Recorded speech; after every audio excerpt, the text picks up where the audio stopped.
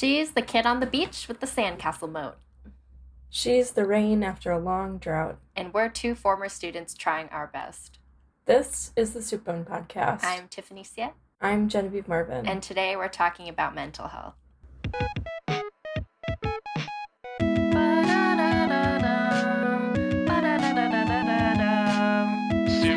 Soup Bone, a humanities collective.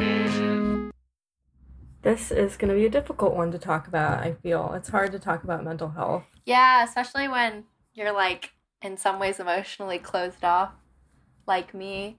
And I feel like I'm not necessarily emotionally closed off because I really love talking and chatting. It's just I'm not the kind of person who, upon like first or second meeting, volunteers like my mental state, you know? Yeah. I feel like that's definitely changed for me. I used to be more closed off, and now I'm like the second time you meet me, I'm talking about my trauma, which is not, it's a bit questionable. I think that's better though. Like you gotta let all that stuff out early on. I'm not so sure about that, but All right, our first question is what do we do to help ourselves and hurt ourselves? So when I think about what I do to help myself, I think a lot about how this pandemic has been going for me. At the beginning of this pandemic, I didn't have any structure. I was really down about not having a job, being out of school, just really having nothing, living in my parents' home. And then through talking to my therapist and getting help, I realized that I needed to start a schedule for myself, which included waking up at 8, going to bed at 11:30 every day, even though I didn't have to. And exercising was a big part of what helped me. What helped you? Props to you for waking up early and going to bed early. I'm definitely not there yet. But I've also found that what helps me is like having certain elements of routine. And I feel like everyone has to like slowly figure out what routine means to them. So for me, the last couple of weeks, that's been like having a morning walk. And sometimes that morning walk is really long, like hours. And then sometimes it's really short, like 10 minutes. But I've found that like I can visibly tell like when my body changes on a walk from like morning to like settling in and feeling grounded. And that's a feeling that I feel like stays with me the rest of the day. And if I miss a walk, I often find that if I feel frustrated and like go on a walk, it suddenly is better for some reason. And it seems like such like a cliche thing that helps you, but I've really enjoyed it. I think being outside helps me and like seeing other neighborhoods. Like I feel so stuck being in my parents' house. I feel very much like I'm in high school again, and I feel like a lot of people felt that way. But in high school, I've had very limited movement around town. Like I would go to school and home in like very specific places, and so I feel more like the adult self I am now when I walk to spaces that I wasn't walking to as a high school student or middle school student. I love that. All right, what do we do to hurt ourselves, Genevieve? Oh, this is definitely difficult to talk about for sure. But I think part of realizing that you hurt yourself is you have to say it, right? So I definitely sometimes stay up way too late, like 3 o'clock in the morning, even though I set a schedule for myself. I don't end up following it. I'll like doom scroll on TikTok, waste so many dumb hours looking at videos of people like opening toys up for some reason. And other than that, I also have turned to alcohol in this time. Like, I think 2 glasses of wine a night, every night, is probably not the best. And I realize it's not the best, and I do it anyways. Well, I feel like part of hurting yourself is like A, realizing that you hurt yourself, but B, like giving yourself the space sometimes to forgive yourself. Because like for me, when I like stay up too late or feel like I'm not like doing things, like I'm like, why am I staying at home and writing when other people are like out protesting and like starting social movements? Like, what the hell am I doing? I start like that for me is a way of hurting myself by just feeling like guilt and shame. Like I feel like I grew up in an environment where like those were my predominant motivators, like just guilt and shame and like running away from that, or like forcing guilt and shame on myself in order to do things. And like I'm realizing that that's not healthy or sustainable. So I feel like for me, a lot of like healing comes from recognizing where my hurt comes from, but also like forgiving myself for doing that. Because if I don't, then I just feel more guilt and shame. Another way, I feel like we were talking about how I started seeing a therapist like a month or so ago, and it's like my first time trying to engage in mental health care, and like I'm probably trying to wrestle with like some weird stigmas I have around it still, or like try and figure out like, is this working for me, and in what ways can this work for me? So I'm working through that. A lot of going to therapy has been trying to heal my relationship with my family and my parents. And that's like really hard work, I've found, and like involves having a lot of uncomfy conversations. I feel like a certain distance when I have those conversations because I like recognize that they're cathartic to me in a way. And I recognize now that my parents aren't like the ultimate authority, and that's like a transition I'm still working through. But yeah, I don't know if it's like hurting me necessarily because it's like it's difficult and it's hard and it feels sort of hurtful sometimes when you're going through it, but I'm hoping there's some healing involved. Definitely starting therapy is a way to heal yourself in the end run, but it can definitely hurt at the same time. I think it all comes down to this place of avoidance of your problems, one way or another. That's always what it comes down to. Hmm. I'd like to talk about like how we got into mental health care. For example, when I started looking for a therapist, I spent a week in like utter anxiety thinking about who do I go to? Do I need to go to the center or here? And what about insurance? How does that work? And it kept me up at night. Was it hard for you to just start getting mental health care, or what was your experience?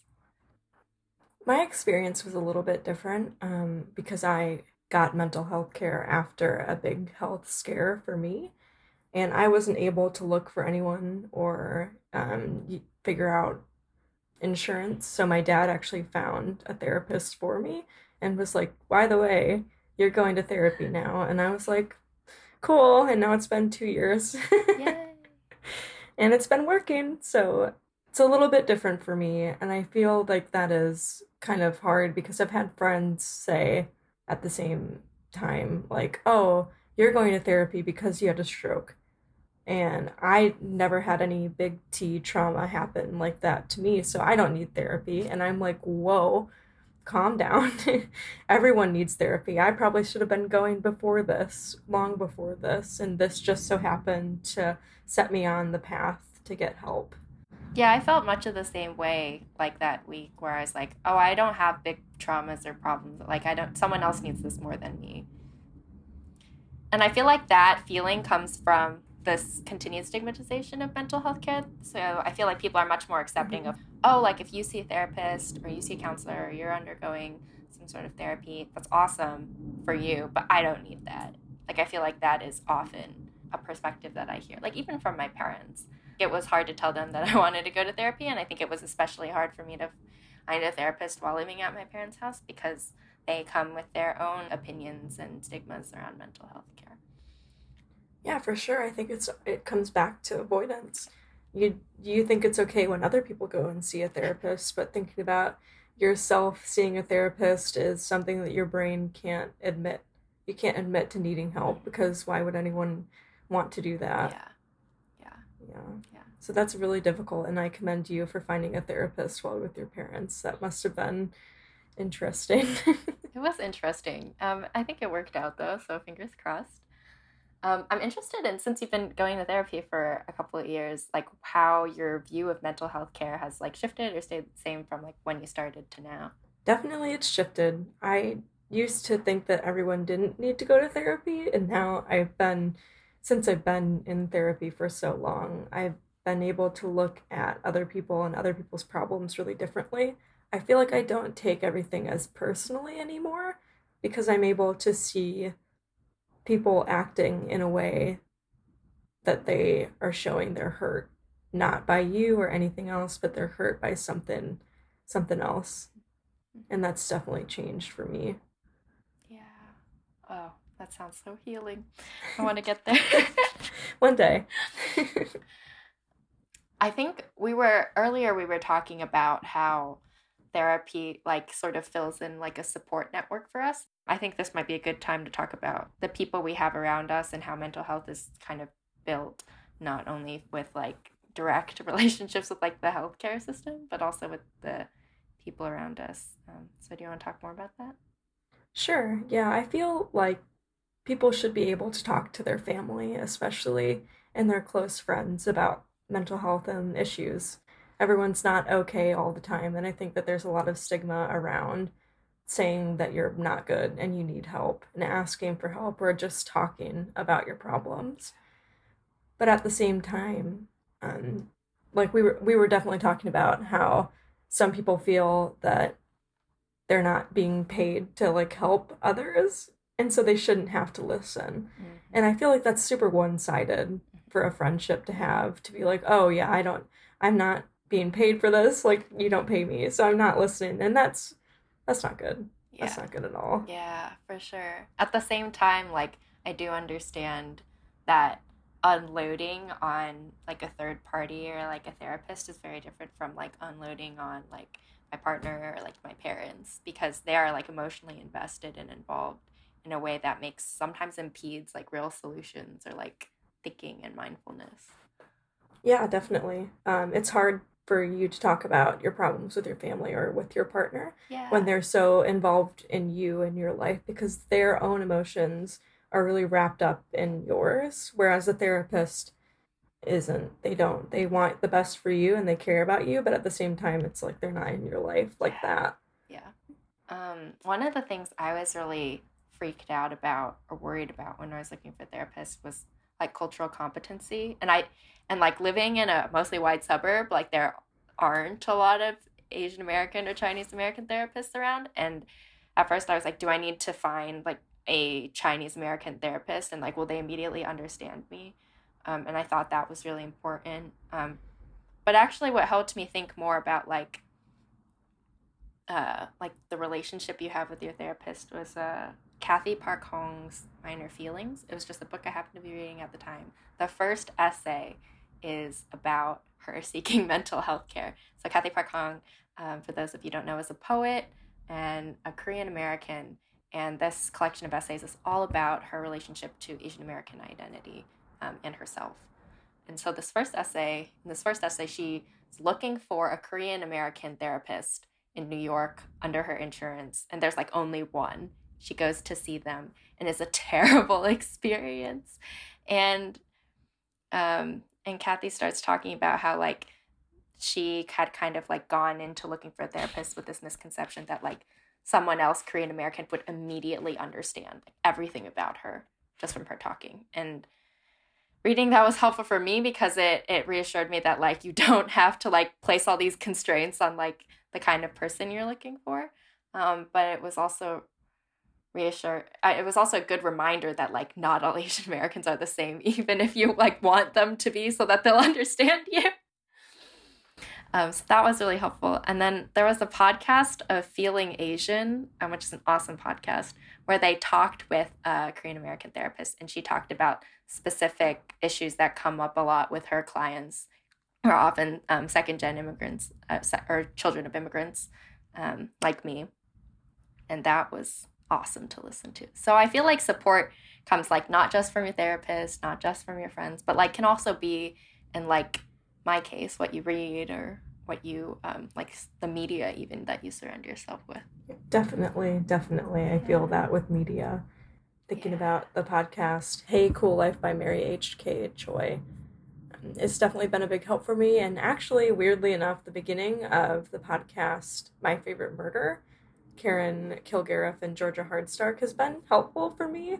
At the beginning, they talk for like an hour, half an hour about just different things. And there's always like a little section where they talk about mental health and like how they're doing and how they think about mental health because they've been in therapy for a long time. And it's been interesting to hear them talk about that.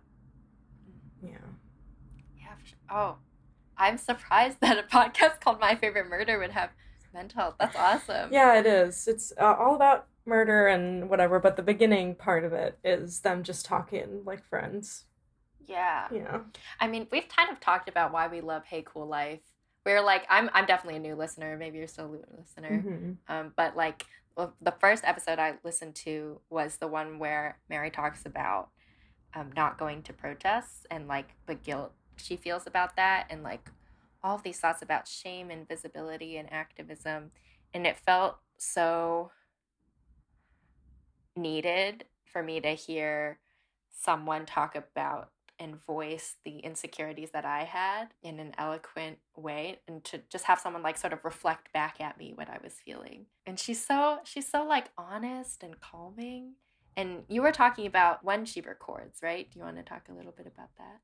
Yeah, she says that she records first thing in the morning. That's like her first thoughts of the day. Maybe the podcast isn't, but I know that there was an episode where she talked about how what that's when she records her thoughts. And I was like, that's terrifying. I don't want to hear my voice that early in the morning. That's annoying. And B, I think my first thought of every single day is what time is it right now? Always around 8. Like I said, I have a schedule for myself, but I never know, and that's it. And so it wouldn't be as interesting, I feel. Yeah, I think it would be an interesting experiment to record our thoughts at the beginning of the day and the end of the day and see how that shifts, because we do change so much over the course of the day.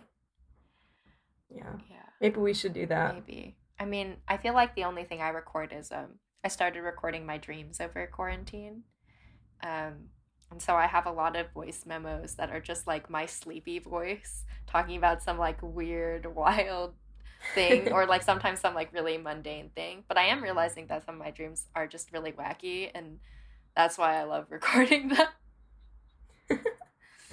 That sounds awesome. Yeah. Another thing we wanted to talk about is how we can be kind to ourselves and what helps us.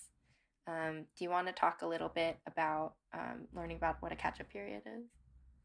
Yeah, so something that my therapist and I talked about recently and have been talking about and will talk about in the future is this period of catch up between what you're doing and the way your brain is affected by it. I feel like we come from a generation of instant satisfaction for sure. I want to drop 10 pounds the minute I start working out. I want to be immediately better when I read a new book or, something like that. But there is like a couple of weeks where even if you're doing the right things, even if you're going to bed at 11, waking up at 8, running every day, you're not mentally going to feel it for a little while. I think of it like as muscles grow. It doesn't happen in a day, it happens with persistence of work. And your brain is a muscle after all. Maybe not. It isn't a muscle, but your brain is its own type of muscle. So it needs to be worked on in the same way. Mm, that's so true. And I feel like that metaphor hit hard for me because I started weightlifting with my boyfriend, and seeing him like build muscle and build strength over months and months, and seeing the patience and diligence it requires, there's definitely like a catch up period and a patience needed for gradual changes. Um, so yeah, I think we need to be kinder to ourselves in that way, and also be kind when we like don't do what we planned or wanted to Mm-hmm. do. Um, and I guess that's easier to say and harder to do. But things that help me are actually like trying to turn outward and see like what generosity I can give to the people around me. Like, how are my parents doing? What is my sister doing? Is there a way I can like improve their day in some small way? Like I've been driving my sister to school on the days that she has school, and whether she should be going to school in person is a whole different can of worms. Um, or like asking my mom about her day, and I'm trying to be mindful and notice when people like give show me care also. And I feel like that makes me a kinder person. Do you want to talk about how you view being a friend to someone else? Oh yeah, yeah. I was telling Genevieve that like early in college, there was like this awkward moment where I realized that most of my friends didn't know I was in this like long-term relationship. Like they didn't know about my personal life and they didn't know what my family was like or that I had sisters. Um, and that was sort of uncomfy because it made me confront the fact that I don't open up about my personal life in friendships very often. And so in the last couple of months, I've trying to be I've done like really awkward things sometimes where I try to open up to friends where I'm like, oh, we just watched this really emotional movie about family. Do you want to like hop on a call and talk about our families?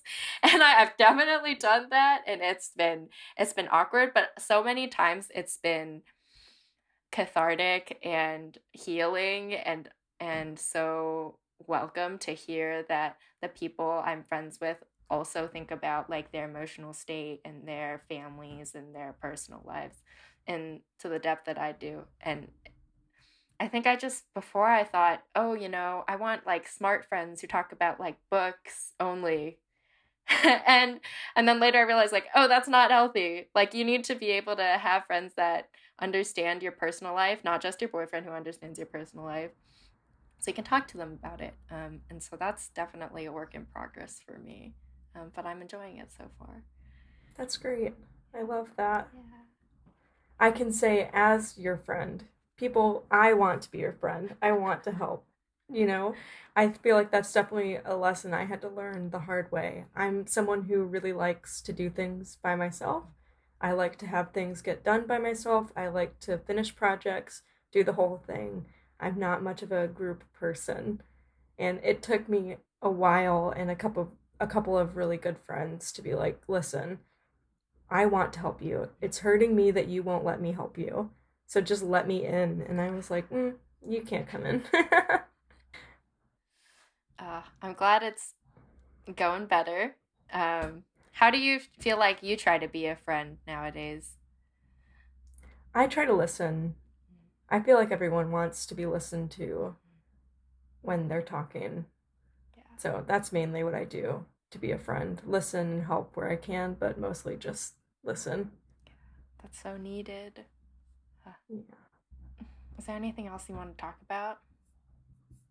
Nothing that I can think of Okay. other than be kind to yourself and just be kind. Yeah. I love that. All right, Genevieve, do you want to show us out with a poem? Yes, this is The Conditional by Ada Limon. Say tomorrow doesn't come. Say the moon becomes an icy pit. Say the sweet gum tree is petrified. Say the sun's a foul black tire fire. Say the owl's eyes are pinpricks. Say the raccoon's a hot tar stain. Say the shirt's plastic ditch litter. Say the kitchen's a cow's corpse. Say we never get to see it, bright future, stuck like a bum star, never coming close, never dazzling. Say we never meet her, never him. Say we spend our last moments staring at each other, hands knotted together, clutching the dog, watching the sky burn. Say it doesn't matter. Say that would be enough. Say you'd still want this, us alive, right here, feeling lucky. Thank you for listening to this episode of the Soupbone podcast. This podcast is a project of Soupbone, a humanities collective.